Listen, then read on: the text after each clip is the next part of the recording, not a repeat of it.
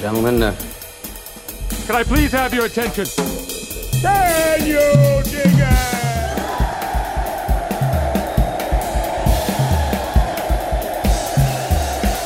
Greetings, dear listeners. This is Jonah Goldberg, host of the Remnant Podcast, brought to you by The Dispatch and Dispatch Media. Come to thedispatch.com to check out all our wares. We just passed a major milestone for us, 100,000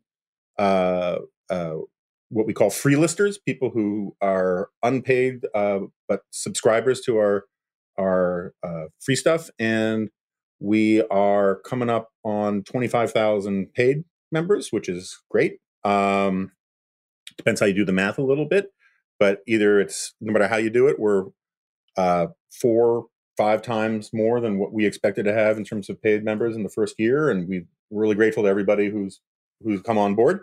Okay, so getting back to the tradition of using the pandemic as an excuse to get people we wanted on for a very long time finally on. And this one is a pretty lame one, considering I could have just walked down the hall and slapped them in the back of the head and said, come on my podcast. We have my colleague at the American Enterprise Institute, up until recently, my immediate boss at the American Enterprise Institute, but then I was traded away for a pack of smokes to Yuval Levin's shop. Ryan Streeter. Ryan, welcome to the Remnant. Thanks for having me, Jonah. It's good to be with you, and greetings to your most loyal fan base. Because the people who are listening, when they saw who was on today, they surely said Ryan who, but I love Jonah, so I'm listening anyway. So thanks for having me on. And actually, if you had walked down the hall, that would be weird because then you'd be in my house. So yeah, well, during the pandemic, that's true. And I apologize to listeners because this really should be done on video, because one thing, among the many things that are known about Ryan, is that he has arguably the most important hair in public policy circles. And every time I see him at work, I feel like Mobutu when he finally sees blue steel in Zoolander. It's just stunning. Well, that's nice of you to say. And he's a smart guy too. So what is your actual title here? What do you run? What's your thing? I am the Director of Domestic Policy Studies at AEI. So we have four research divisions: foreign policy, economic policy, and social, cultural, and constitutional studies, which Yuval runs, and then there's domestic, which is what I'm overseeing. We're more like deans. And we should tell people you spent a good deal of time working with Mike Pence back in the day. Is true. Mike Pence 1.0, we should call it. Mike Pence 1.0. That's a good way of putting it. Yeah, I don't know Mike Pence as well as some people in Washington, but I may know him longer. I worked on his very first failed congressional campaign when he was 29 and I was 19. It was a summer job that sort of just fell into my lap. And we stayed in touch over the years. And when he ran for governor, he asked me to be his kind of policy architect, as he called it. And then first, I told him I'd give him the first 2 years that he was governor, I said I'd serve as his policy advisor. So that was interesting. It was an interesting time. And I'm sure the parties were just awesome. So parties were great. Yeah. The governor's mansion was quite the place. He's a teetotaler, but he did keep beer in the fridge for those of us who weren't. So, but the nude water polo was really the highlight. But we don't need to get into all that. So, first of all, why don't we just get some rank punditry out of the way? What do you expect to get in terms of domestic policy out of the Biden administration, one way or the other? I mean, like, what are your hopes, your fears, good case, bad case, that kind of thing? Mm-hmm. Well, I mean, assuming that the Republicans stay in control of the Senate, which I've thought all along is Joe Biden's desired outcome. It's probably what he's wanted as well. I don't think he wants to take over for Nancy Pelosi as the superintendent of the various factions. So it's probably what he's actually secretly hoping for. I would expect there to still be quite a few rhetorical nods to the left on things like climate change and some of the other domestic things that they care about. But I don't really expect over these next 2 years until we see what happens in 2022 for there to be a whole lot of kind of big ideas. I'm a little more kind of optimistic about sort of Biden's foreign policy, which obviously isn't my area, but I do think kind of reestablishing good relationship with our NATO allies and others is something that, there's a lot that both left and right can work on together there. I think when it comes to domestic policy, it's a more limited realm of things that we're going to be able to get done.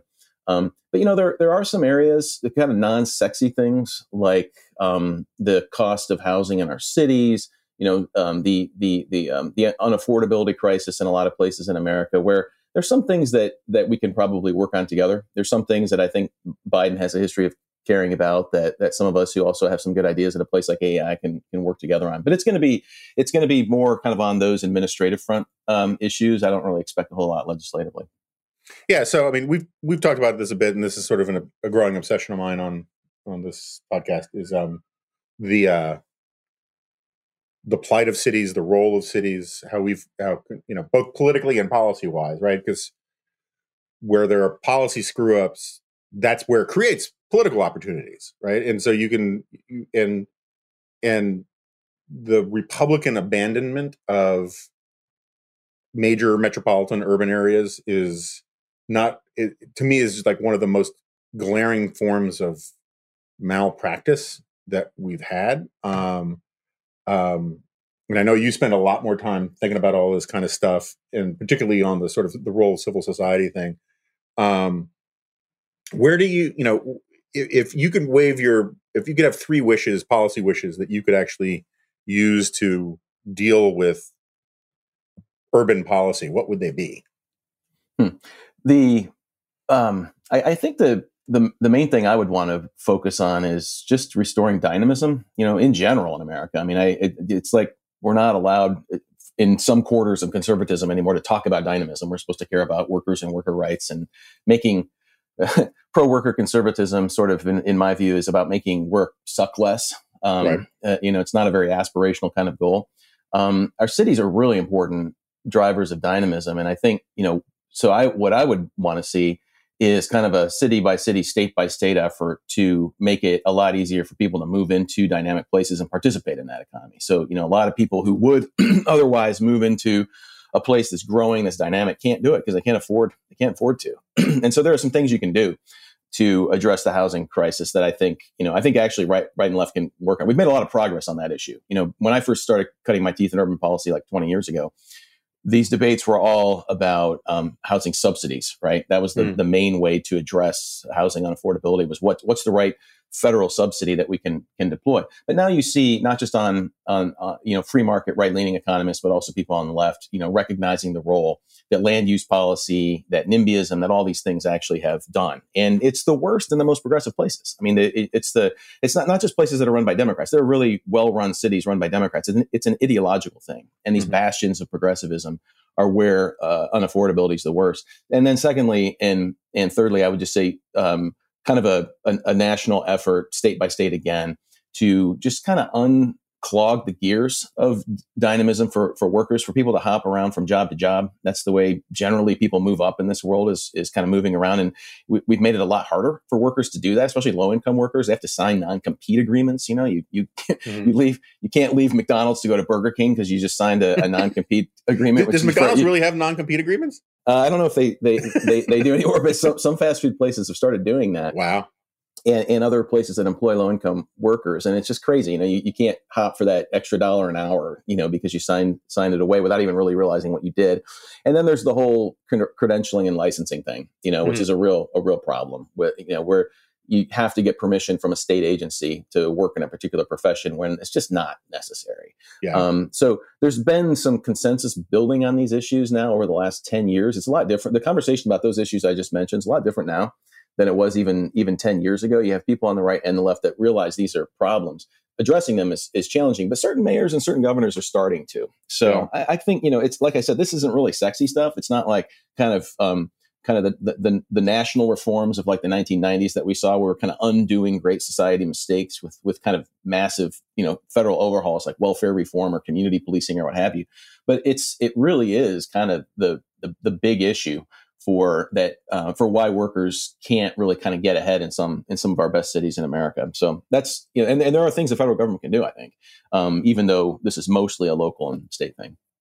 Yeah. I mean, the more and more you think about it, the more, one of my favorite metaphors, I use it for all sorts of things, are about artificial reefs. I'm really fascinated by artificial reefs, and because I discovered 20 years ago that while I was shamelessly pimping for big oil without getting paid for it, and defending the oil industry, one of the things I discovered is that like oil rigs actually, and there's some great studies on this, they increase the total amount of biomass in not wherever they're built, any warm water place they're built, and that kind of thing, because what you get is ecosystems mistake them essentially for rock or coral, and they build around them, and then that attracts smaller fish to hide and lay eggs, and then it attracts bigger fish to come in, and blah, blah, blah, blah, blah.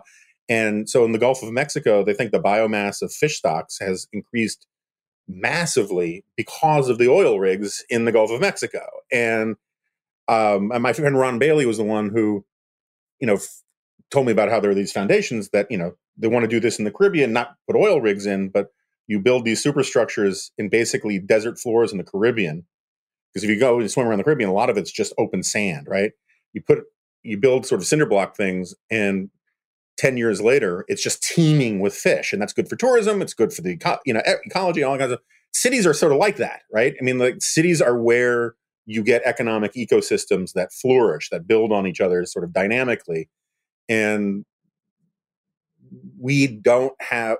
But the weird thing about it is that like for the most part, the economic and political policies that govern major cities want to like kill all the coral, and chase all the little fish out rather than attract them in, and it kind of drives me crazy, Yeah, no, it's a good.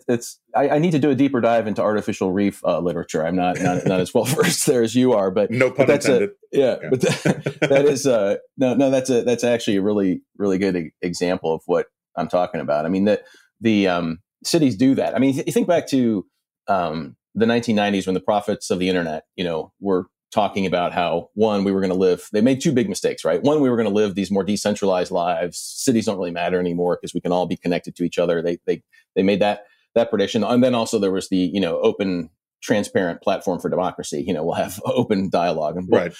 So we know that latter one. We all live in our digital bubbles. That one's wrong. But the first one, what happened over the next 25 years is actually people moved more to cities. There are more people that live in large metro areas now than back then. In some ways, the digital technologies made that possible. People that have ideas, people that want to experience some adventure in their lives, they go to places with other people like that. It attracts, attracts like in this case. And the great thing about America is that even though there's been a huge mismanagement of some of our kind of bastions of progressivism in urban areas, places like San Francisco, et cetera, places in California, this competitive federalism thing that makes America so interesting has really shows you kind of what cities people are kind of looking for, and so the boom that's been happening in Austin for years, now you see it in Nashville, Denver, these cities that are attracting a lot of people with good ideas, with a lot of energy, willing to take some risks. They're leaving places like New York, leaving places like Los Angeles, they're leaving places like San Francisco,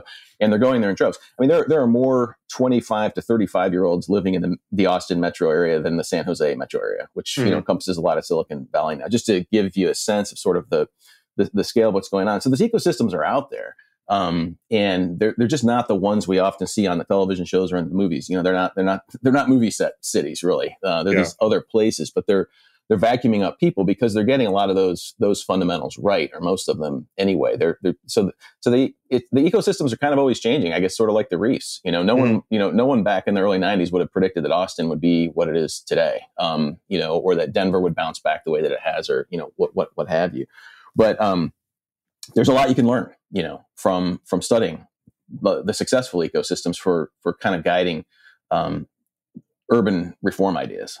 Yeah. So, I mean, like one of the things that you do professionally and I do amateurishly is talk a lot about civil society, right? And notions of community. And one of the annoying things about the way the right talks about community and civil society is as if the prototypical American, never mind, or even the prototypical conservative or archetypal conservative, is that they live in Bedford Falls, right? I mean, there's this idea that like the Republican Party is this rural party when just as a matter of math, it can't be purely a rural party because if only rural people voted, Republican Party would be a rump of a rump party, right? There are a lot of people who live in metro areas who vote Republican. And I remember you came out with this big study, which I wanted to have you on for that back in the day, about the civil society stuff and like the role of satisfaction people get in their lives with parks and all these kinds of things. Can you talk about like what we know about how civil, like one of the weird things, having grown up in New York City, people always ask, what was it like to live in a city where you could go down to the Village in high school? And my answer was, I never went to the Village in high school. I lived on the Upper West Side. I went to school on the Upper East Side. Going to the Village was going to another country, as far as I was concerned. And I did it maybe twice a year. There are sort of invisible small towns inside major urban areas and all of that, and they form around parks and other local institutions. So, what do we know about, like, first of all, civil society in major urban areas, and second of all, what do we know about how civil society affects our overall satisfaction and that kind of thing? Yeah, the role of kind of amenities and the stuff that makes a district a district is probably more important than we've researched or studied, and that's kind of emerged from some of the work that we've been doing. We've done these large national surveys, and we ask people a whole bunch of questions. We ask all the standard questions about, do you volunteer, or are you lonely? There's kind of a loneliness scale you can build, and then also questions about kind of their community, where they live. And so we didn't go looking for this stuff. It's just kind of emerged, from our work, that we found that, when people live within like 5 to 10 minutes, either a short walk or a short drive from key things like your grocery store. Yeah, I mean, we know that grocery stores raise property values, whether you live close to a Walmart grocery store or Whole Foods, Yeah. We know that. But when it comes to proximity to grocery stores, parks, libraries, Americans love libraries, it turns out. In the digital age, libraries are still really important, we found, in terms of what people think makes a community successful. And we kind of created this index by people's proximity to core amenities and stuff, and found that, when you live in a well-balanced community where you're really close to the stuff, where when you're not at work and you're not at home, where are you? You're out in your community. When you have a lot of places you can be, you run into more people, you recognize more people, you generally rate your community a lot higher. You answer the binary trust question. Do you think people can be trusted, or do you think you can't be too careful? It's a common survey question. People that live in kind of well-balanced communities have higher levels of trust, and including in urban areas. When people live in kind of rich districts, like you were describing, where you grew up, or we've always lived in cities. I have 2 college-age kids who've never had a backyard or garage. They've always been in cities, but we've always lived in really, nice districts, very blue places. But progressives always seem to do neighborhoods better than conservatives, it seems, and that's where we've chosen to live. And you find you can kind of experience this on the ground. I mean, people just have higher levels of trust and excuse me, and familiarity. So it's kind of the civil society effects of good districts, of good neighborhoods, are similar to what you see from kind of other mediating institutions. My colleague Dan Cox and I are actually working on a book on this right now, and I kind of refer to the neighborhood as the forgotten mediating structure, and the famous To Empower People book that Berger Newhouse did. They focused on 4 mediating structures: families, religious congregations, charities, and neighborhoods. And since they published that, we've done a ton of research. The social scientists and economists have done a lot of research on the first 3. We know now a lot more about families and faith-based organizations and charities, and their effect on communities and their effect on the people that live and work and participate in those institutions. We haven't done as much work on neighborhoods, but we're finding that some of the effects of good neighborhoods are similar to that. And if what you think about the social capital benefits of civil society being, higher levels of trust, a willingness to engage in mutual assistance and helping other people out, we're finding that when people live in well-balanced communities, they experience the same thing. So it's pretty interesting. And for those, for people who, whether you live in a suburb or you live in a city or you live in a small town, your experience kind of confirms that. If you live in a place where you're close to a lot of these things, where you see people, even if you don't know their last name and you might not even know their first name, but you see them over and again, you generally tend to have higher levels of trust, less suspicion about what's going on in your neighborhood. Yeah, I mean, the being near supermarkets thing is interesting in terms of raising property values, because I'm near a supermarket. I'm near a Safeway in DC, and my wife, who grew up working in supermarkets, because that was the family business, hates it with a blinding passion that cannot be expressed fully in words because it's so badly run. Because DC Safeways are so bad. And one of the great alternatives to having to go to like the local supermarket, which at least my local supermarket has a terrible butcher shop, is things like United Harvest. Let me talk to you about meat. You know what has two thumbs and likes meat? This guy. And if I could get another thumb, I would point at me word as well because I like meat. You can't spell meat without an M and an E, and that spells me. I like meat. Did you know that the best stuff isn't necessarily available at the grocery store? It's certainly not at my Safeway. But if you order meat online, you should know that some of those quote unquote boxes import their meat from overseas. And this is actually a really important point. Like my wife, who's more of a stickler about some of these things than I am, but one of the things we both agree on is we will almost never, whether it's even in a really nice restaurant, we won't buy Australian lamb chops. And I don't think it's because Australian lamb chops are necessarily bad. It could be that they feed them something different. Like I'm not a huge grass-fed beef guy, but it could be that the lamb chops taste great when you have them in Australia, but the process of getting them from Australia to the United States often means that they're frozen and unfrozen more than once, and that just makes them gamey. You can freeze almost anything once, but freezing it twice messes up the internal tissues and all that kind of stuff. Anyway, so we started getting meat from United Harvest. We got a great sampler pack from them when we found out that they were going to be doing advertising on the Remnant. They're a brand new delivery company founded by ranchers. They exclusively provide the best cuts of American beef, including Wagyu, and their Wagyu is fantastic, and lamb. You know exactly where you're getting it. You sort of can see it in the documentation. It's American grown, American shipped, and you can really taste the difference. It's legitimately good stuff. United Harvest works directly with North American family farms that uphold the highest standards of quality in animal care. Instead of an industrial factory, all of United Harvest's meat is processed in Oregon by an expert butcher. The end result is superior to what you get from the big supply chains and sold directly to you at a surprisingly good price. We're talking about premium cuts like ribeye steak, which is well marbled and mouth-watering. New York strip, which is potato-fed, not corn, resulting in a richer and fuller flavor. Wagyu beef, Wagyu top sirloin steak, which is a versatile cut that's lean and flavorful. Lamb loin chops that are perfect for a holiday party. They're tender, packed with flavor, and quick to cook. True story, the other day, my daughter did really well on a test that we were really freaked out about. And we asked her what she wanted for dinner. And she said she named one of her favorite meals, which is Korean barbecue. Now, we don't actually have the Korean setup and all that kind of stuff, but we have this great recipe for Korean barbecue where you use Boston bib lettuce as the sort of taco shell kind of thing, and sushi rice, and we have a special marinade, whatever. And we used the steaks from United Harvest, and they worked out great. It's really, really good. The flavor is solid. It's out of this world. Its premium quality is built into every step of United Harvest sustainable farming processes, which include no hormones, no GMOs, or unnecessary antibiotics.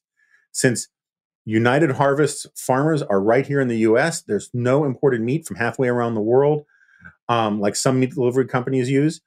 Just premium cuts of perfect meat delivered overnight. So here's what I want you to do. Go to United Harvest. That's United, like United States or United Federation of Planets, or United We Stand. Go to United Harvest, HARVEST.com, UnitedHarvest.com, and enter the promo code DINGO to get 20% off site-wide with your order of $50 or more. That's UnitedHarvest.com, promo code DINGO at checkout. If you value quality, flavor, and convenience, check out UnitedHarvest.com and be sure to use the promo code DINGO to save 20% off your order of $50 or more. We thank United Harvest for sponsoring today's episode of The Remnant, and I really do recommend them. If you're the kind of person who particularly don't want to go to the store these days and you want to get quality meat delivered to your home, it's so far, I haven't tried everything they've sent because they sent a bunch, but so far everything we've had has been good, and we're pretty tough graders. All right, so so I've been obsessing about this this Workers' Party thing, and I know you mentioned it earlier, and you have views on it. My basic take is I'm open to good ideas, right? I mean, I don't have some profound ideological litmus test that says,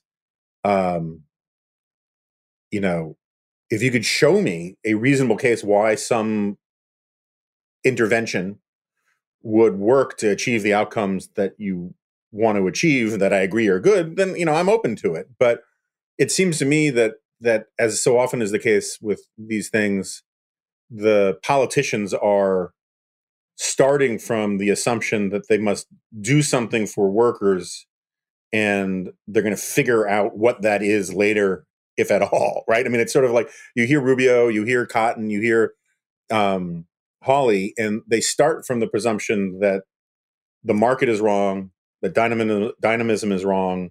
Rubio is constantly dinging, quote unquote, market fundamentalists, which is an interesting evolution for a Tea Party guy. And if you're going to start from the premise without formulating a policy, you're going to start from the premise that the market fundamentalists are wrong. You are trying to prepare the battlefield for doing something that runs contrary to sort of market principles, right? You wouldn't be, softening the targets of attacking market fundamentalists unless you were anticipating doing something that was not particularly market friendly. Do you have any sense of what these people actually really want to do? Is it all rhetoric? I mean, I know I need to do more homework on this stuff, but I hear a lot of rhetoric about this, and it tickles my spider sense, but I still don't know what the actual ideas are supposed to be.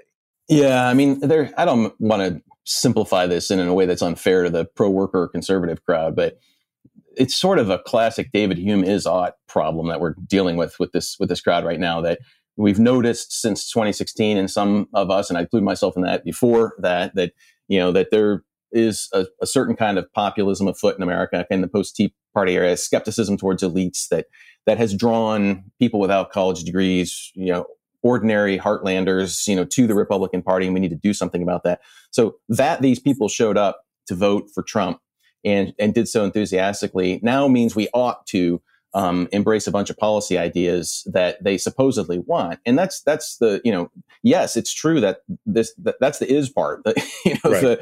the voters came and voted, but the ought part, you derive this from what exactly? And that's where I think there have been some mistakes. So I think there's been the analysis has been right at times that there has been a distrust of elites in flyover country and all that stuff. That stuff's all right, I think. I think we have survey research that shows that that's true, but it's a cultural thing.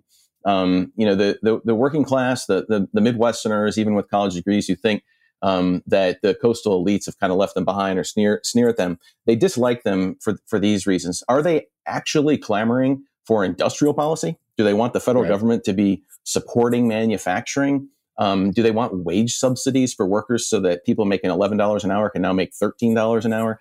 They want to bring back unions, trade protectionism, restrictive immigration. There's just not a lot of evidence that even Trump's most ardent supporters and working class Trump supporters actually want those things. Yeah, no, you make a great point about this, right? About we've got the causation backwards.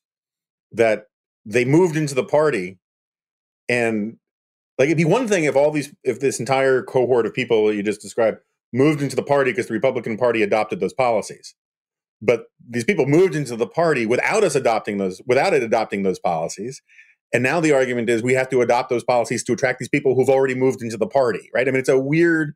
Yeah, exactly. And it's I try not to be too personal about this, but having grown up in the Midwest and being sort of an outlier in my family, where most of my relatives on both sides, many of them didn't go to college, let alone get advanced degrees and that sort of thing. Having people who kind of come from the fancy schools trying to explain my relatives to me is also sometimes annoying. So there is this kind of this sense of just the facts on the ground that I've even experienced don't seem to really match what it is these folks are selling, whether it's the economic nationalists or there's these different kind of camps within what I call kind of pro-worker conservatism. But there's been a general analysis of dissatisfaction that's right. But I think you could make the case that a pro-dynamism agenda would appeal to working class middle Americans just like anything else. I mean, when we ask people in our surveys, whether they believe people can start a business and be successful in America, working class Trump supporters, still a majority of them say yes. They're above the national average. When you ask them if they're living the American dream, they say, about 70% say they're either on their way to the American dream or they've already achieved it. And that's basically in line with the national average. Any question you ask about optimism, about their views of the future, they don't seem to be despairing about the economy that they're living in. We keep beating them over the head, saying, you've been forgotten. Your wages are stagnating. We need these heavy-handed sort of federal solutions that honestly probably sound alien to these people. But when you ask them about cultural stuff, like, do they believe liberals are running the country? Is politics a zero-sum game? We ask a ton of things where it's clear that Trump supporters are way off the charts on this stuff. And even more so if they have a college degree. Like the people that have kind of responded to Trump's messaging on anti-elitism, however he does it, owning the libs, et cetera, it's the college-educated Trump voters that are the most animated. So even the working class people who are more animated about this stuff than kind of the average person, they're not as much as the college-educated folks. So there's really this whole idea that there's something special about working class angst and anxiety that we need to respond to. I think it's just a little overblown, and certainly these policy ideas aren't. I mean, I'm not a fan because I think they'd be bad for the economy. I also think they'd be bad for the workers that we're supposedly trying to help. Yeah, well, that's always been part of my gripe about Trump, and I am trying to wean myself about talking about Trump because he's going away, and we all need to deal with reality as it comes in. But this argument that he was there for the forgotten man and all of that, you look at his actual policy agenda, and the only one that comes really close, I mean, other than just farm subsidies for farmers that he screwed with trade stuff, the only one that comes kind of close to actually being a "I'm doing this for you" thing was his protectionism, which I think we both agree was not actually helpful for those people, but it felt to those people like it was helpful to those people, which is to say, in a lot of ways, trade policy is one of these weird policy things that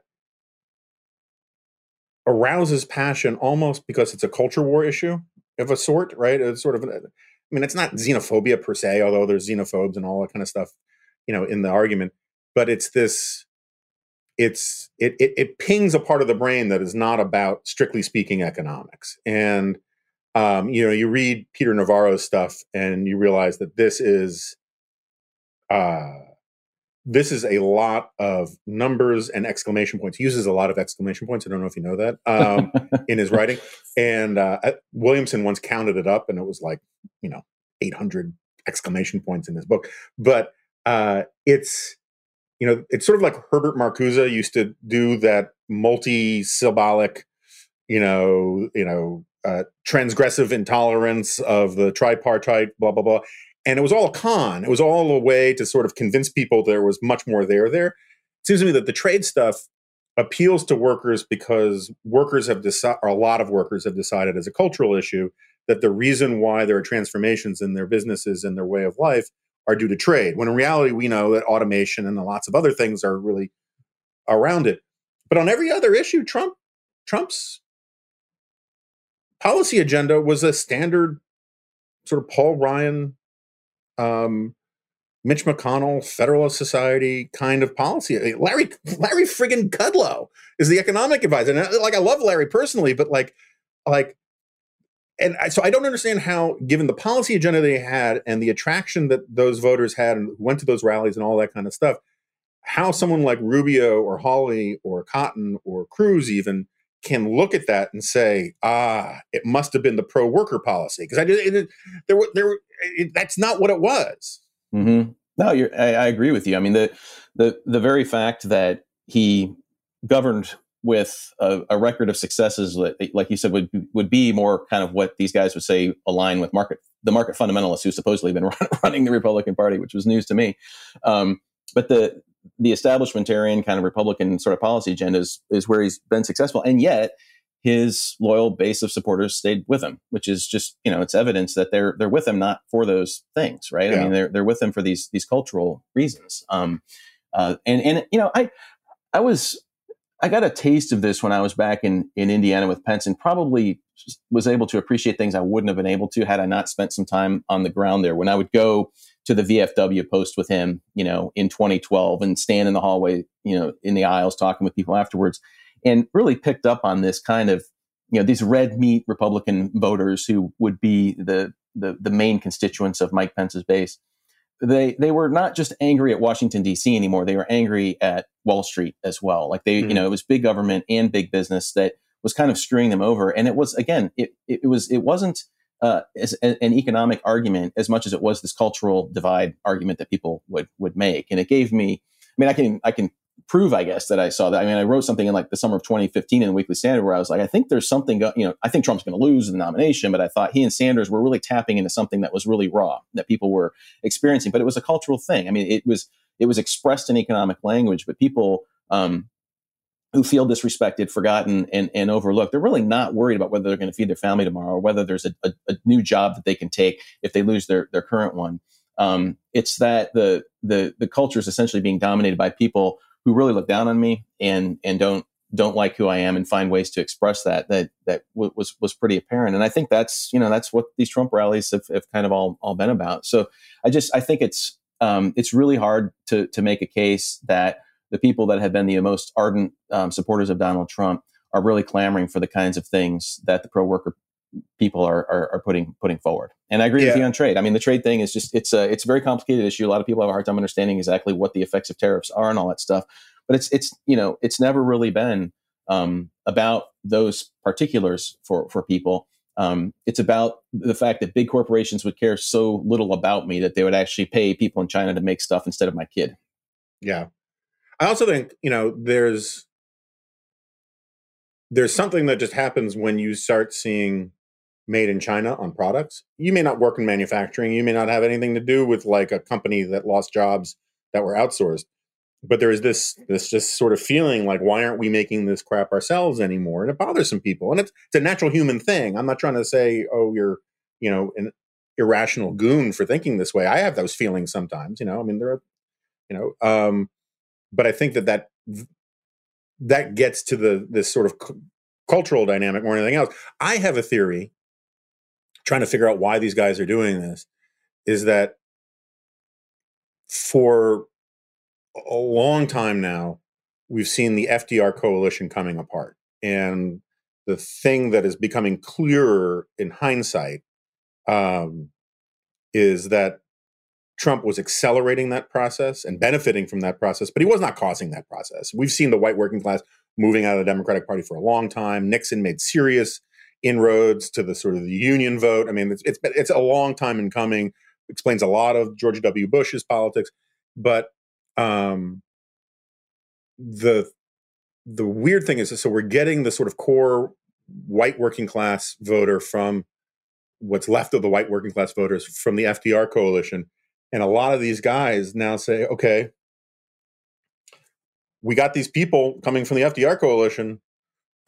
It's sort of like when you know that your relatives from Norway are coming and you think you have to put out the herring, right? They're like, all right, let's put out the New Deal. Let's come up with some bunch of New Deal-y kind of stuff because that's what these people like, right? And it's like, no, they wouldn't be coming in if they were coming for the New Deal stuff. They're coming in for something else. And anyway, I do want to ask you though, because you spend a lot of time with Pence. You've told me stories about spending time with Pence and all that.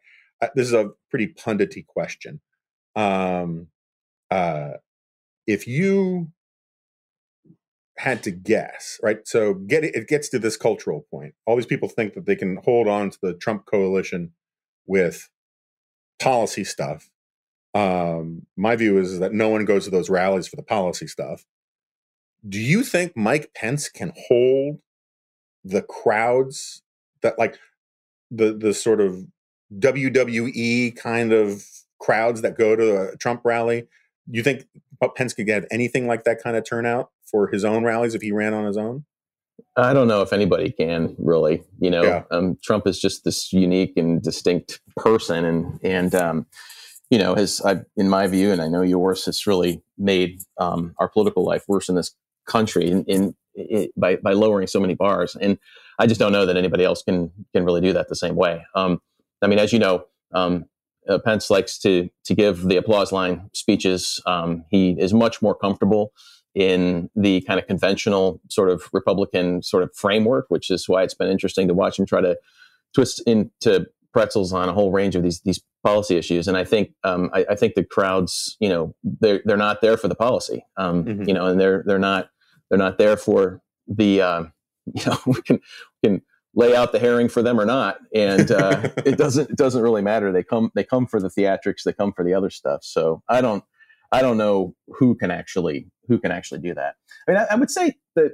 Kind of getting back to an earlier point you're making. I've always been more of an expansionist rather than a doubling down kind of person. I don't think learning the lessons of the white working class kind of migrating to the Republican Party or becoming, a base that we should sort of exploit was like the right thing to do. Over the last 5-10 years, I've always thought you should try to be more expansive. The retreat from cities, all that stuff that you and I have both written about, I think is a problem.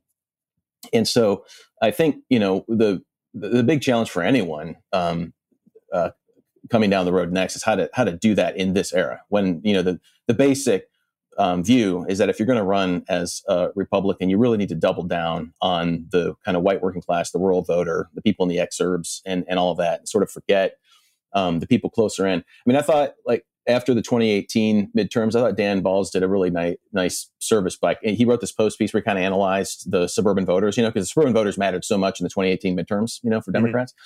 And, he looked at kind of where Republicans did well and where Democrats did well. And, it was like the denser the suburb or the closer to the core city, that's where the Democrats did well. And the farther out you get, that's where the Republicans seem to do well. I think the goal would be to kind of move into some of those areas that the Democrats have been performing in well and find a strategy there, as opposed to kind of retreating into the exurbs, which seems to just be and has been kind of the prevailing view of kind of Republican strategists. And it seems like a really losing proposition to me.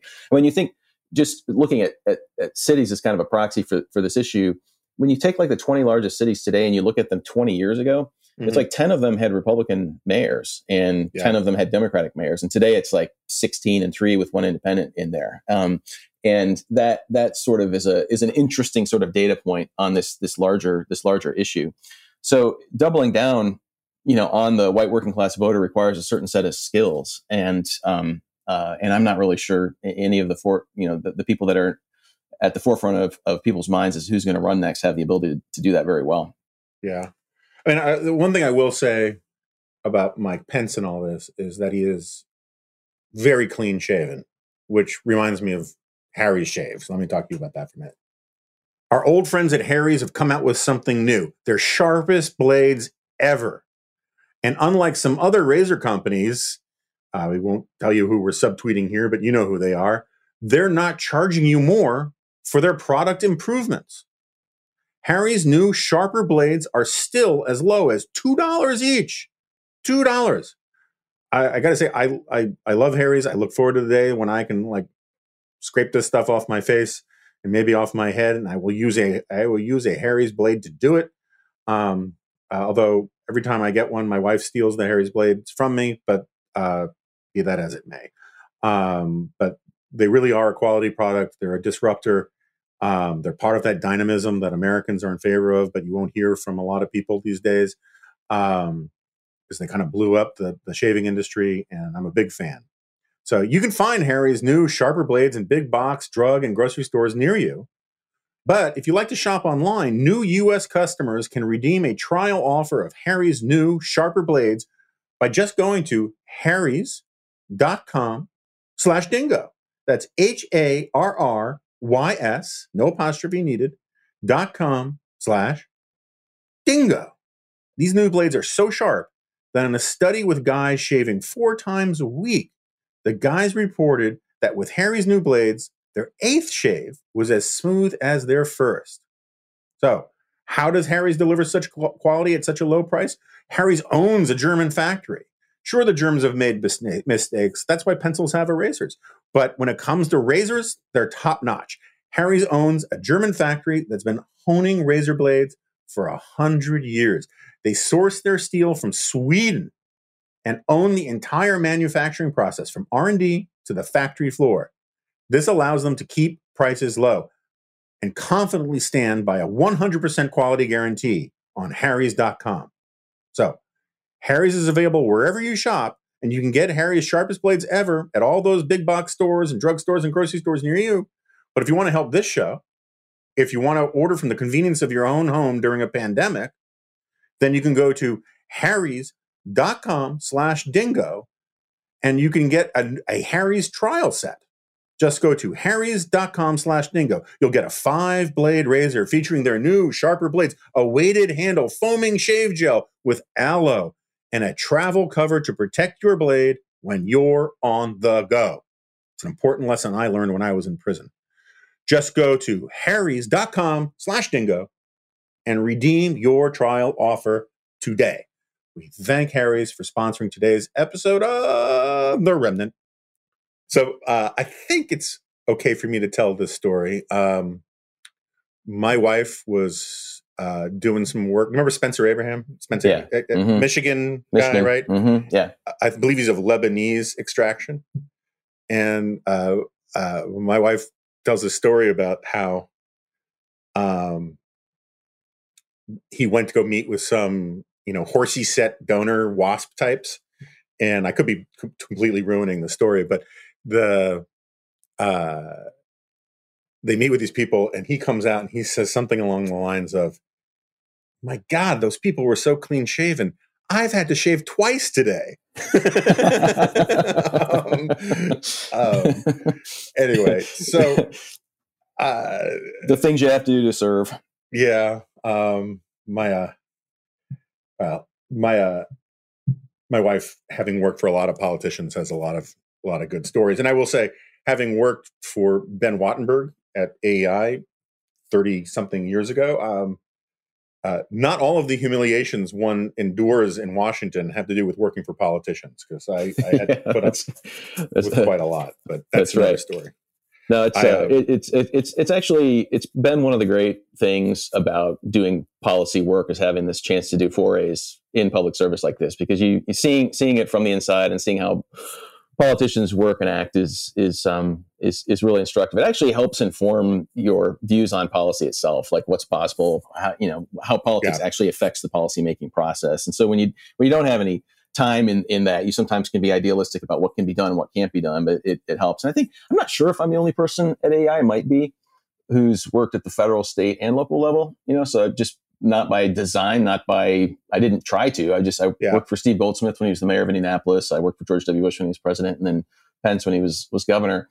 And every one of those experiences was super rewarding. But the one thing that was consistent throughout it was the lessons you learn about the importance of character, about the importance of integrity in your elected officials. And I was fortunate enough to work for 3 people that held a high bar there. I mean, I can tell you some interesting stories about how Mike Pence set up his office as a place of integrity, which sound almost strange given the kind of White House that he now is operating in. But he would lay out on day one, it's not your enemies who get you in trouble in politics, it's your friends, and we're gonna make sure that we're not walking up to a line that we don't want to cross. We're going to stop 3 feet in front of it. And that became, and the George W. Bush White House was really well known for this, right? That there was this kind of standard of integrity, everything from punctuality to the way that we deal with outside special interests, and, don't let them conflict with what the president's agenda is, which is laid out, which is written down, which we say we're going to follow. And I think that's what's made the current political environment just so crazy for me, is having been in this place where, it's just not true that all politicians are crooks. It's just not true that all politicians are self-dealing. We have a lot of really great people in public service, and it's just becoming less and less appealing for them to be involved these days. So I think for those of us who have served in these roles, it's important for us to talk about that and remind, especially younger people that have political aspirations, that that's what they should be shooting for, instead of this new model, which seems this performative model, which has kind of taken over our politics, for sure. Yeah, no, that's a really good point. I mean, I've never worked in government. I mean, I had an internship in the city hall in Baltimore, which was eye-opening, I will tell you, but that's a sure. long time ago. But I'm surrounded by all sorts of people who work for politicians, and I'm surrounded by politicians. And I think you're right. I mean, it's like a lot of them aren't scummy, corrupt people. There is a selection bias problem I have. It's sort of like when all of those sex scandals burst out at Fox and other media places, and I was like, how did I not know about any of this? I mean, I like gossip. No one thinks I'm a prude. I can tell a dirty joke. And yet I didn't, I was completely blindsided by so much of it. And I think it's just that, part of it is that people understood that I'm not the kind of person that you would tell those stories to, because I wouldn't approve of those stories, right? I don't spend a lot of time with scummy, weird politicians, because I don't like scummy, weird politicians, but they do exist. Matt Gaetz is a thing. And, but a lot of them are pretty decent guys. And some of them are actually really smart. A lot of them are kind of dumb, though, you have to admit. I mean, there is a kind of feral intelligence that politics breeds for more than an intellectual intelligence. Yeah, I think that's right. We don't have to name names, but it's true. I mean, I assert it. And even people like Moynihan, who's clearly one of the great intellectual politicians of the last 50, 100 years. For sure. What's the old joke about Jews is they live like Episcopalians, but vote like Puerto Ricans? He kind of had something similar going on, where he was very intellectual when he came and had lunch at AI or wherever, but he voted pretty strictly machine party hack. There's a lot of that going on. So anyway, this is all a digression that we don't need to go too deep in the weeds on. But you make a good point about how, like, actually emphasizing ethics is something I think that is completely thrown out the window in the Trump era. And I think in part of it is because our side believes all of the paranoid stuff we say about the other side. And so we're always assuming that they have no ethics, and therefore we're suckers if we have ethics. And each side gives themselves permission structure to throw out, whether you want to call them norms or rules or customs or ethics, because they think the other side is already 10 steps ahead doing it. And that's how you end up living in subterranean ruins, drinking puddle water and rat meat, right? I mean, yeah, for sure. How civilizations die. Yeah, exactly. Well, and we end up, we're in this place right now where we're just putting way too much confidence in politics to solve cultural problems and other things that politics wasn't really designed, or government wasn't designed to fix. And that's probably one of my biggest concerns, particularly on the right in America, really since the Tea Party era, is kind of the nationalization of issues, using national politics as the place where we're supposed to mitigate some of life's most complicated and challenging issues, the breakdown of communities and families and all this sort of thing that conservatives have had a long history of arguing for sort of non-political solutions to. And actually, Jonah, one thing I'll mention from our survey research, again, not something we went looking for, but popped out, which has been fascinating. When we ask all the kind of Bob Putnam-esque questions about volunteering, do you volunteer at a church or a charity or a veterans group or sports club or whatever? And then we ask other questions about sociability, like how many friends do you have? How regularly do you talk to them? And so on. And we create these scales, of people's engagement, social and civic engagement. And then we also ask the battery of like loneliness questions, the UCLA Loneliness Index, which is like a battery of like 1920 questions where you try to gauge people's social isolation. We did this just because all this talk about the loneliness epidemic didn't seem to be rooted in, a lot of very good data. And when you throw all that together and you look at how, people by their engagement kind of flesh out on questions like loneliness, I found that, not surprisingly, people that actually do volunteer, the 40% or so of Americans that would say they're a part of some some sort of civil society organization of some kind. We give about 11 options for people to choose from, standard options. It's no surprise that people that are regularly involved in those groups are less lonely than the national average, right? Sure. You plot them on the loneliness index and they're less lonely. Why? Well, it's obvious. They're involved in their community. There's only one form of volunteering that makes people lonely, or that is associated with people being lonelier than the national average, and that's politics. People whose sole source of volunteering is political stuff are lonelier than the national average. And I don't know if that's our politics is attracting lonely people or it's just hollowing out our souls, but when it's really stark. It really shows up. So, and this is true of Republicans and Democrats. It doesn't matter what your party is. If your main outlet is politics, you're just an unhappy person. Yeah. And so for us to sort of forget these lessons and to think that our politics is actually going to be the way we're going to mitigate some of these challenges that we're facing it's kind of a losing proposition from the start. And Republicans have kind of gone all in there, it's sort of dangerous when it transfers from just political activity into policy and agenda setting, because we now have a whole bunch of proposals on the right for national solutions, to problems, which will probably only make things worse. So I think there's just this hyper politicization of kind of our cultural life in America right now, which is kind of wreaking havoc on us. So it's time to kind of relearn some of the lessons of culture change and movement making from the past that seem to have worked pretty well, that we seem to have forgotten. So I'm sure you've heard my shtick on this a million times. I'm a jihadi for federalism. I want to push power down the most local level possible, yada, yada, yada. But I'm completely open to the criticism that it is very difficult to get politicians to let go of power. And so saying that politicians should do that, even whether you agree with me or not, is kind of, some people think it's just a dodge since it's not going to happen, right? What else is there to do if that's not going to happen? If we're not going to all of a sudden get a radical commitment to the 9th and 10th Amendment or whatever, what else you got, right? So and I'm asking this legitimately and sincerely because I really need better answers. I have some ideas and I've gotten some answers, but let's assume that Washington is not going to devolve power, right? That dream will die. What are things, given the existing federal structure that we've got, which does include still a certain amount of local autonomy at the state and federal and in the state and local level? It's not everything in our politics now is run by Washington.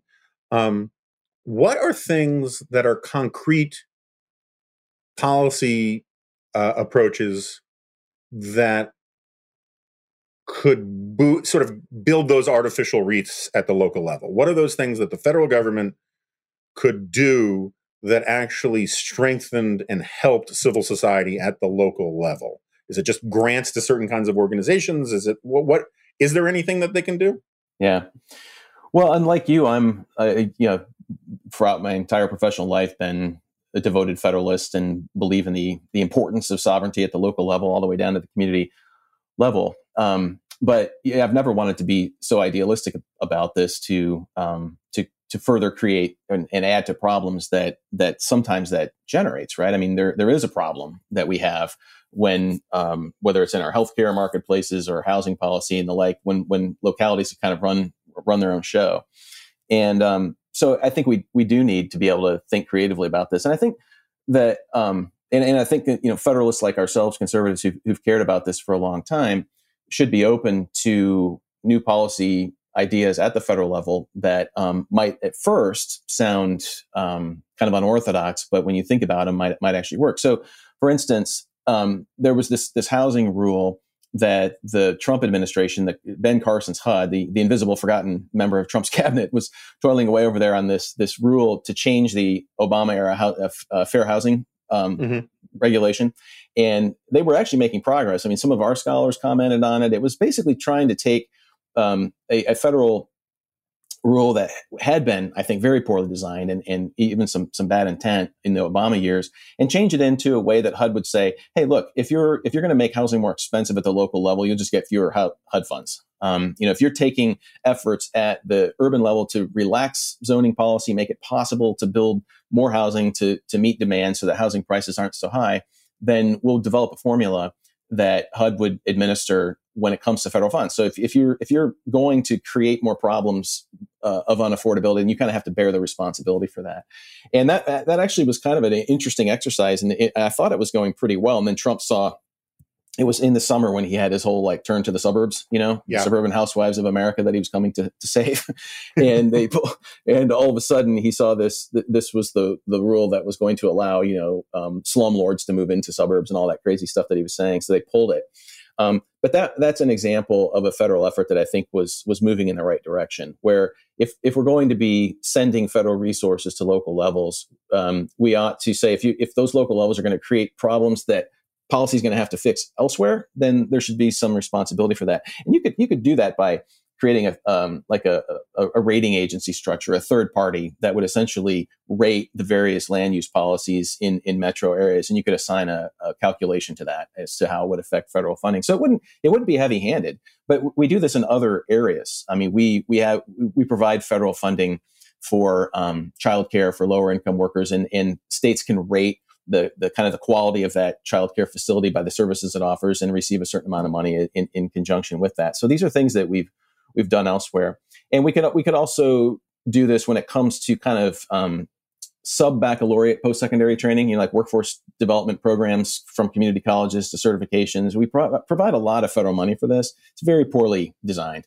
And we could do some reforms at the federal level that would create a little bit more local adaptability and promote entrepreneurship at the local level in the same way that we've done with other things like welfare reform in the past. So I think there are definitely, if you're just going to be okay with the fact the federal government is going to be spending this money and not try to reverse it, and that's what we did with welfare reform. We didn't get rid of welfare. We spent the exact same amount of money in the 1990s on low income people, but we turned them into block grants to states instead of giving people cash and told them to get them to work. But we didn't save any money. We spent the same.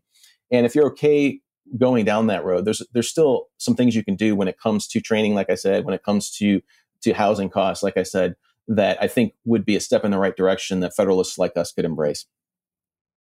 Yeah, I mean, one of the things, so Ron Bailey did this long, back during the height of the sort of the J.D. Vance phase of American politics, right, where everyone was talking about what's going on in Appalachia and all that kind of stuff. And Ron is basically from that part of the world. He's from, if you say he's from West Virginia, he'll fight you with sticks and rocks. He's from Western Virginia, which is a crucial distinction. I mean, it's sort of like in the Balkans, the differences between Serb and Croat is really important to people who are Serbs and Croats and very few other people. So he's a Virginian. Anyway, he went back to his hometown. He wrote this really great piece for Reason about it. And one of his big findings was just that the welfare system that we've got, we all talk about how, as a federalist, welfare is a state issue for the most part. Federal government gives money, but it's administered at the local level, yada, yada, yada, yada, yada. And one of the things he found is that it's very, very difficult. People get trapped where they are. And you need to reach that tipping point place where if you join the job market, you actually make more money than you're getting in benefits.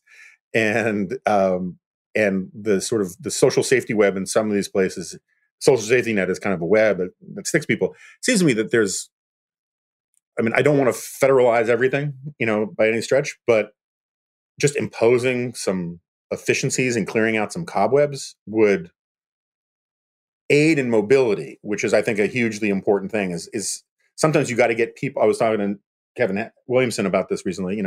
Sometimes you just got to get people out of the dysfunctional communities that they're in and into functional communities. And that's a hard thing for the federal government to do on a piecemeal basis, but it can help set a climate for that kind of thing. Yeah, it's there. I think there's the formal social safety net and the informal social safety net in people's lives that prevents them from being able to move. And it's weird when you think just not that long ago, historically, low income people move the most, right? If you're living in a stagnating, dying place, you packed up and moved went up north to the cities or whatever. Now, lower income people move the least in America. And I think it is because their lives are intertwined with these kind of social safety net programs where it's really hard. Even if you move from one county to another in a particular state, sometimes you have to go back to the county office and refill out the paperwork and all that stuff.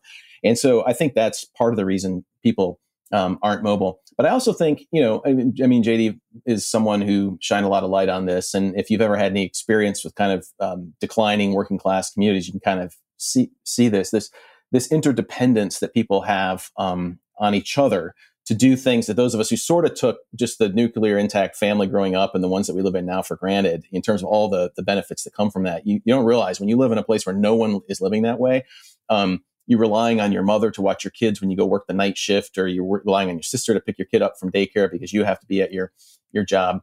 And this accumulation of life decisions, which have made people's lives really, really challenging, is sort of what is the big problem now.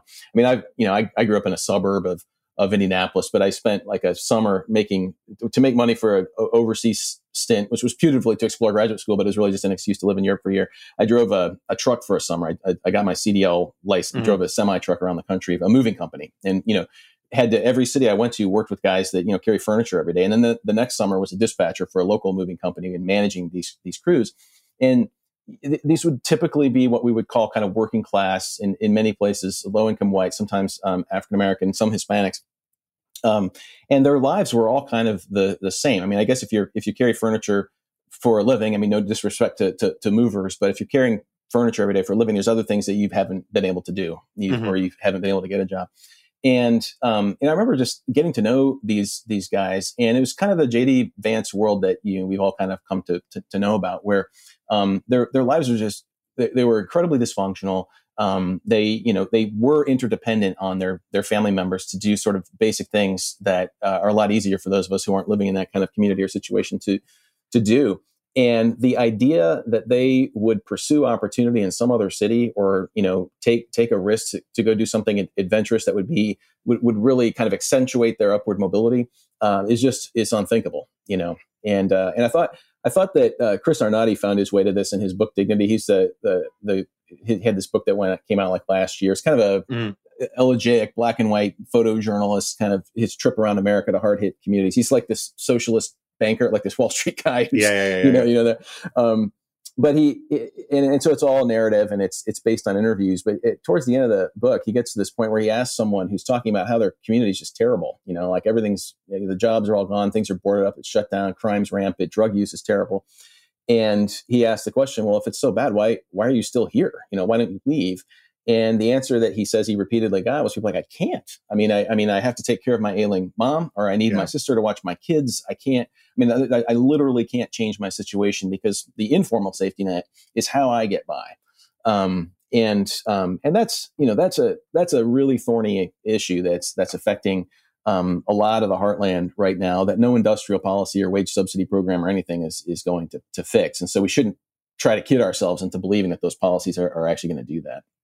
Yeah, again, I have a different background than people who move furniture for a living, but I got people in my extended family who are the type of people who move furniture for a living. And, but even in my own experience, one of the reasons why I wanted to move to Washington was I needed to get out of New York, because New York was the place where I had acquired a lot of bad habits.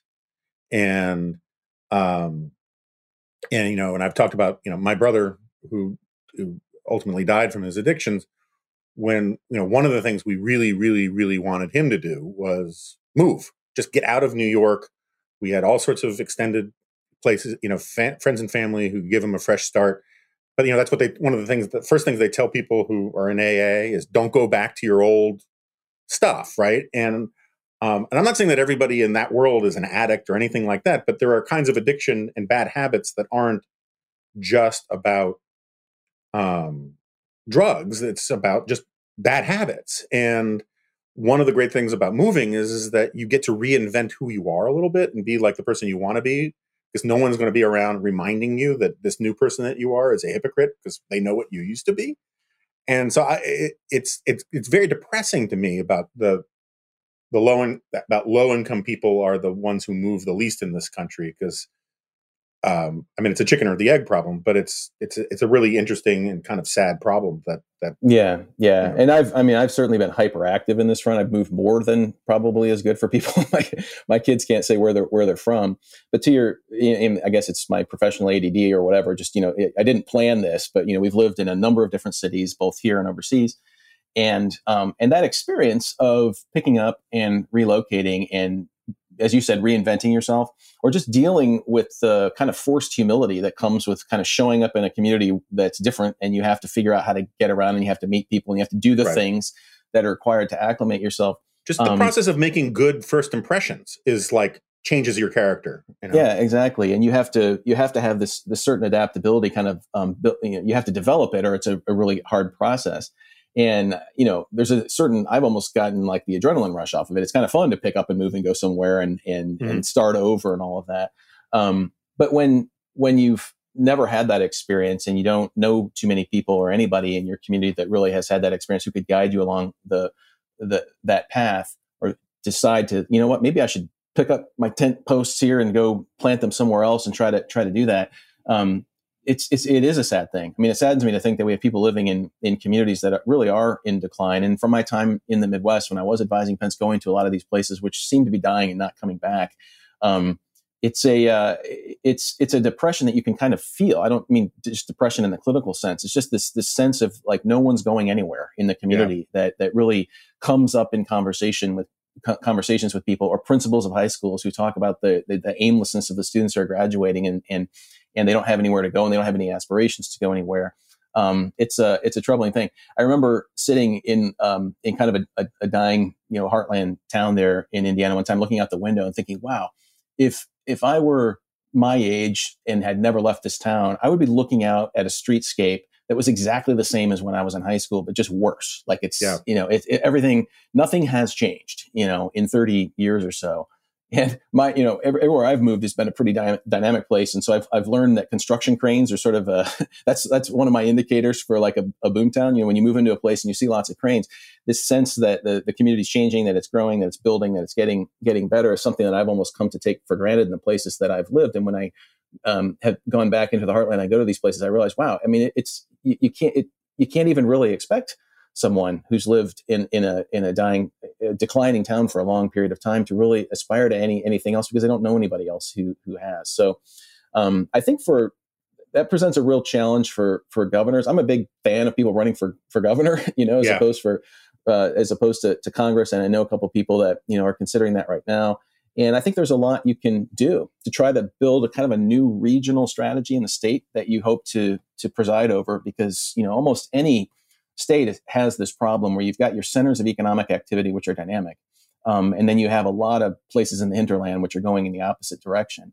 And you can't just write them off. You can't just say they're going away. I mean, politically, at least, you have to have some kind of answer for that. And there are some, we tried this in Indiana. There's some other people experimenting with sort of regional development strategies, trying to connect smaller towns to hubs of growth in new ways, and realigning the way that funding, everything from infrastructure to other types of funding, supports that activity, just to try to dial in some of these places that are in decline to places that have more of a future. It's really hard, but creative policy entrepreneurs should be thinking in that space probably more than the national kind of federal policy space right now. Also, I think declining, dysfunctional communities deserve special attention because they're in special straits, but the value of moving, New York City is a pretty vibrant city. Dallas is, I was just there. They're basically siphoning off all the stuff from California. They're a vibrant city. But you can still be in a dysfunctional, small, little community, some little platoon of a community in a otherwise vibrant place. And it still makes sense for you to move, right? Because just kicking habits, going off and reinventing yourself, being entrepreneurial with yourself has its own rewards, and it's not just about external circumstances and all those, or macro external circumstances. Sometimes just kicking habits is really important. And, one habit that a lot of people need to kick is smoking cigarettes. And that's why I want to talk to you about Lucy. Okay, quitting cigarettes is important. I think that's agreed upon. Cigarettes are a terrible habit. If you're going to smoke real tobacco, you should smoke a pipe or a cigar. If you don't want to smoke any of those things, which for health reasons certainly makes some sense, and you've already started and you got that Jones for that sweet, sweet nicotine, Lucy is the product for you. Lucy Nicotine is a company founded by Caltech scientists and former smokers looking for a better and cleaner nicotine alternative. Finally, tobacco alternatives that don't suck. Researched and developed for 3 years to be made for people, not patients, Lucy has created a nicotine gum with 4 sweet milligrams of nicotine that come in 3 flavors: wintergreen, cinnamon, and pomegranate. Lucy also has a lozenge with 4 milligrams of nicotine in cherry ice flavor. Each and every flavor actually tastes great. I warned people before, I was a skeptic of the pomegranate, but I finally tried it, and I gotta say, it's really not bad. And it's convenient and discreet. These products can be enjoyed anywhere, on flights, at work, on the go, or even in the gym. For various reasons, feel like I really need to cut down on my cigar smoking, and I don't think they're complicated reasons. But I've found that the Lucy gum has really helped me in that regard. It kind of gets me over that writer's block hump that I want to light up a cigar for, and that's particularly important in cold weather. I'm not allowed to smoke cigars in my house. I love my cigar shop, Signature Cigars on Wisconsin, but I feel like hanging out with a bunch of dudes smoking and coughing during a pandemic is not the greatest idea for me. And when it gets cold, it's difficult to find a place where you can smoke a cigar outside because it's cold. And so the nicotine gum really is coming in handy. It's 2020. You can get rid of your cigarettes. You can unplug your vape, throw out your dip, and save your cigars for a special occasion by getting some Lucy nicotine gum or lozenges. This is the real deal. A subscription to Lucy comes directly to your door each month. It's so simple, and you don't have to leave your house because Lucy has delivery down. Remnant listeners can go to lucy.co, not .com. That's LUCY.co, and use promo code DINGO to get 20% off all products, including gum or lozenges. That's lucy.co, promo code DINGO. Also, I have to give you the disclaimer. Warning, this product contains nicotine derived from tobacco, and nicotine is an addictive chemical. So go to lucy.co, that's LUCY.co, and be sure to use that promo code DINGO. All right, so one of the reasons I want to have you on is that we were talking about, this workers' party, this Arbeitspartei, which will be the avant-garde of the Volksgemeinschaft. One of the things, like you've been, we're close to the same age. You've been more on the sort of deeper in the wonky and the political weeds than I have. I've kind of stayed in my lane as a ink-stained wretch. But are you shocked at how quickly so many people, we don't have to give, I don't know what the percentages are, but how quickly so many people who had been raised and steeped in sort of conservative dogma about free markets, dynamism, limited government, and all these kinds of things, that, I always thought there was always a danger that you could lose that, but I thought it would be like a generational erosion, and it seemed to happen almost overnight, that, whether they became Trumpy or not, there was just a whole bunch of people who gained traction really, really quickly by embracing what I think are BS ideas about libertarians running Washington and all this kind of stuff. Has it shocked you to see it? How fast it is, I've been stunned by it. I was always kind of a 1 foot in, 1 foot out of the Reformicon group, Mm-hmm. And a lot of the Reformicons or Reform conservatives are friends of yours and mine. And I was at some of those early meetings and stuff, and always had a sympathy with the idea that we should make sure that we're not just recycling Reaganism, today, but be thinking about community problems, real challenges that the heartland is facing, that places that seem to be stagnating are dealing with, and adapting policy accordingly. But I never thought that we were going to run headlong into this era of nationalism and angst ridden populism the way that we have, and trying to formulate a policy agenda that goes much farther than what the Reformicons were doing.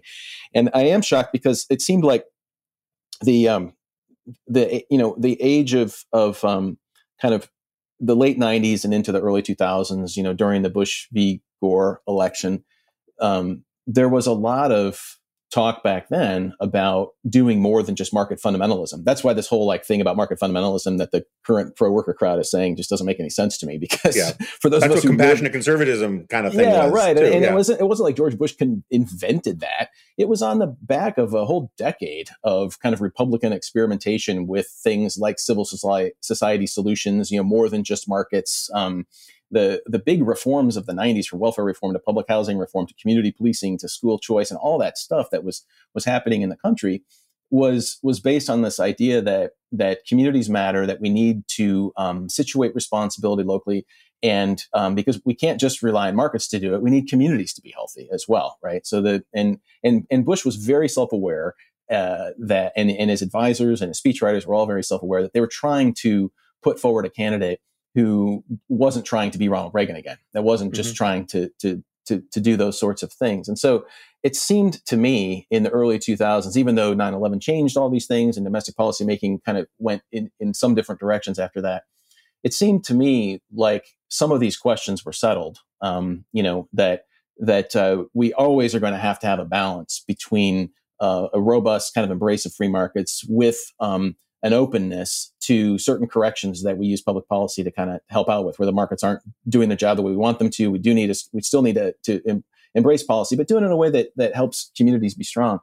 I really never thought after the Tea Party election in 2010, even though it seemed like, we were watching Republicans kind of run to Washington to solve problems, again, that we would end up so quickly where we've gotten. So I really think, in that era, the Tea Party kind of reaction to Obama, but then, what happened during the Trump election, where people got energized by this kind of this sort of the anti-elitist populist rhetoric, that it would actually get so many defenders on the right, and people trying to build essentially a public philosophy of Trumpism that seems to have some appeal. I mean, I think them, I know them. It seems like there's a lot of young Hill staffers on the right. They're usually white male staffers that just seem really energized by this. And even though a lot of them went to good schools and, were the presidents of their conservative clubs or Republican Party clubs, I'm just amazed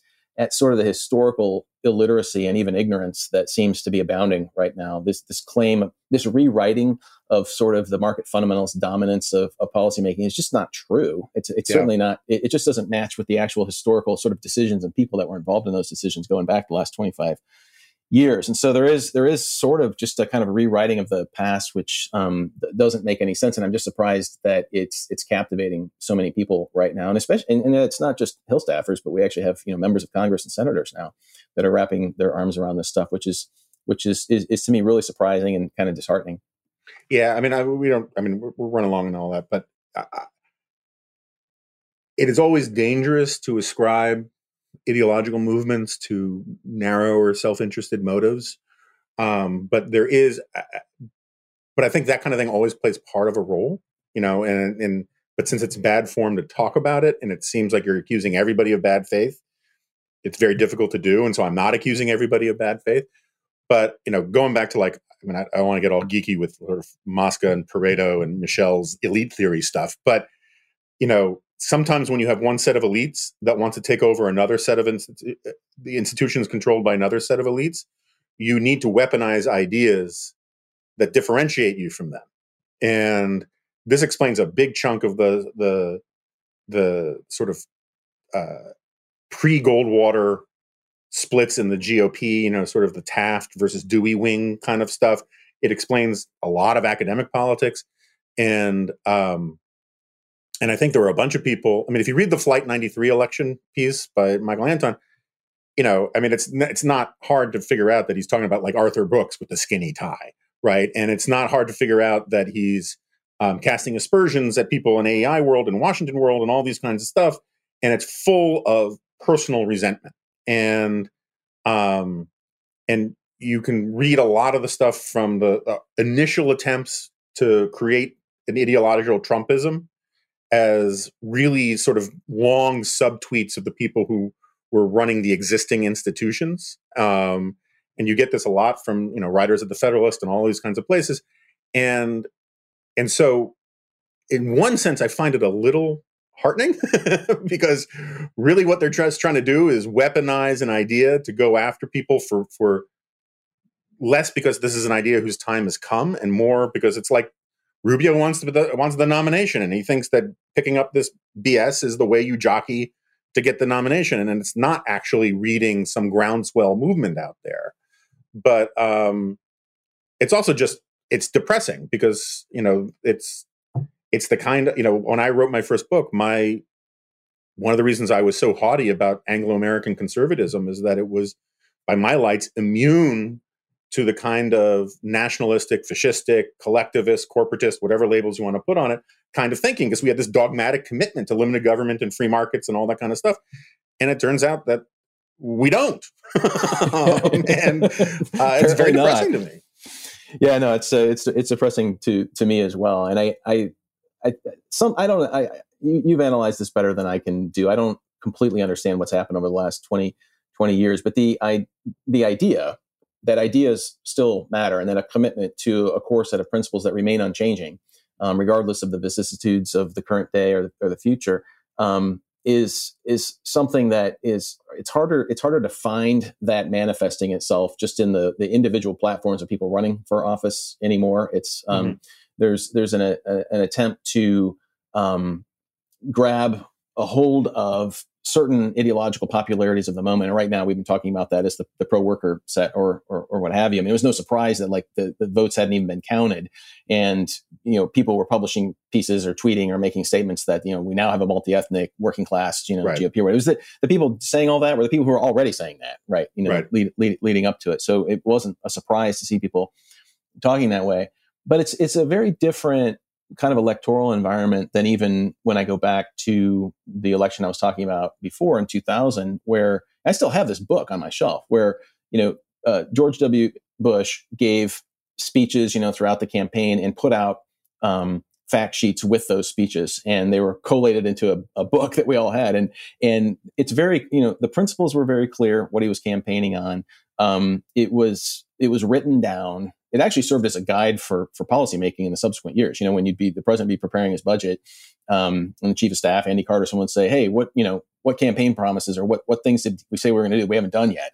And you go back to that list of policy proposals and look at the bullets that hadn't been included in something that he was going to say in the State of the Union or whatever. And there was just this kind of, we just took it for granted that we were working for someone that had campaigned on principles that we could all identify with as conservatives, that guided the campaign, that was not trying to adapt to new realities. It was compassionate conservatism was an attempt to adapt conservatism to certain realities on the ground, but without really fundamentally changing any principles. And it's the rewriting of principles or the forgetting of them right now, in some ways that are very explicit, whether it's saying that, small L liberalism is, in fact, it was a failure all along, misunderstanding what we even mean by markets and so forth, trying to rewrite that, which I find to be the most troubling right now, because it seems like, at least within some subset of conservatives with quite a bit of influence right now, wanting to recalibrate the principles without maybe even being explicit about what you're doing seems to be what's happening. And that's what I find to be troubling right now. So for those of us who believe that principles endure, even as times change, just need to keep doing what we're doing and perhaps do it more loudly. Well, I can always get louder. Ryan, up to 11, Jonah. Ryan, thanks so much for doing this and indulging me. And looking forward to seeing you in the office again at some point. Thanks, Jonah. All right, so Ryan has left the studio, or his living room, wherever he was recording that from. And I'm glad we could finally have him on. I really do feel sorry for all of you who didn't get to see his hair, because his hair is really, truly wonderful, even though he had it pulled back. I always feel like I'm Jodie Foster in Contact when I finally see the aliens, when she finally sees the aliens and starts saying they should have sent a poet. and I hope people enjoyed the wading deep into wonkiness, which, you know, I'm glad to kind of get back to. We get such weirdly diverse. I should put it this way. We get a lot of great feedback for the Remnant. We also get a lot of weirdly diverse feedback for the Remnant. It's amazing. Some people love certain things and some people hate certain things, but they all claim that, like, the thing they love or the thing they all claim that the thing they hate is a deviation from what they thought the Remnant was about, and vice versa. It's just kind of weird, and it's kind of nice. People have a sense of ownership of this. But I'm going to keep taking my own counsel about how we do guests and stuff. I mean, I love recommendations. I love topic suggestions. There are a bunch I still want to do. But you know, some people want a lot more punditry. Some people want no punditry at all. Some people want a lot more Trump. Some people want no Trump at all. Some people want me to sing, and those people will be punished.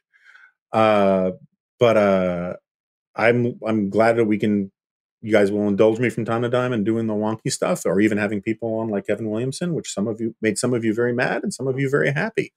I guess I'm just doing it my way.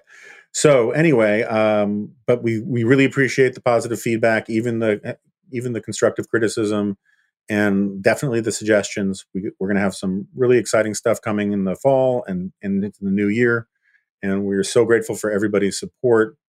And beyond that, I'll see you next time. No, you won't. This is a podcast.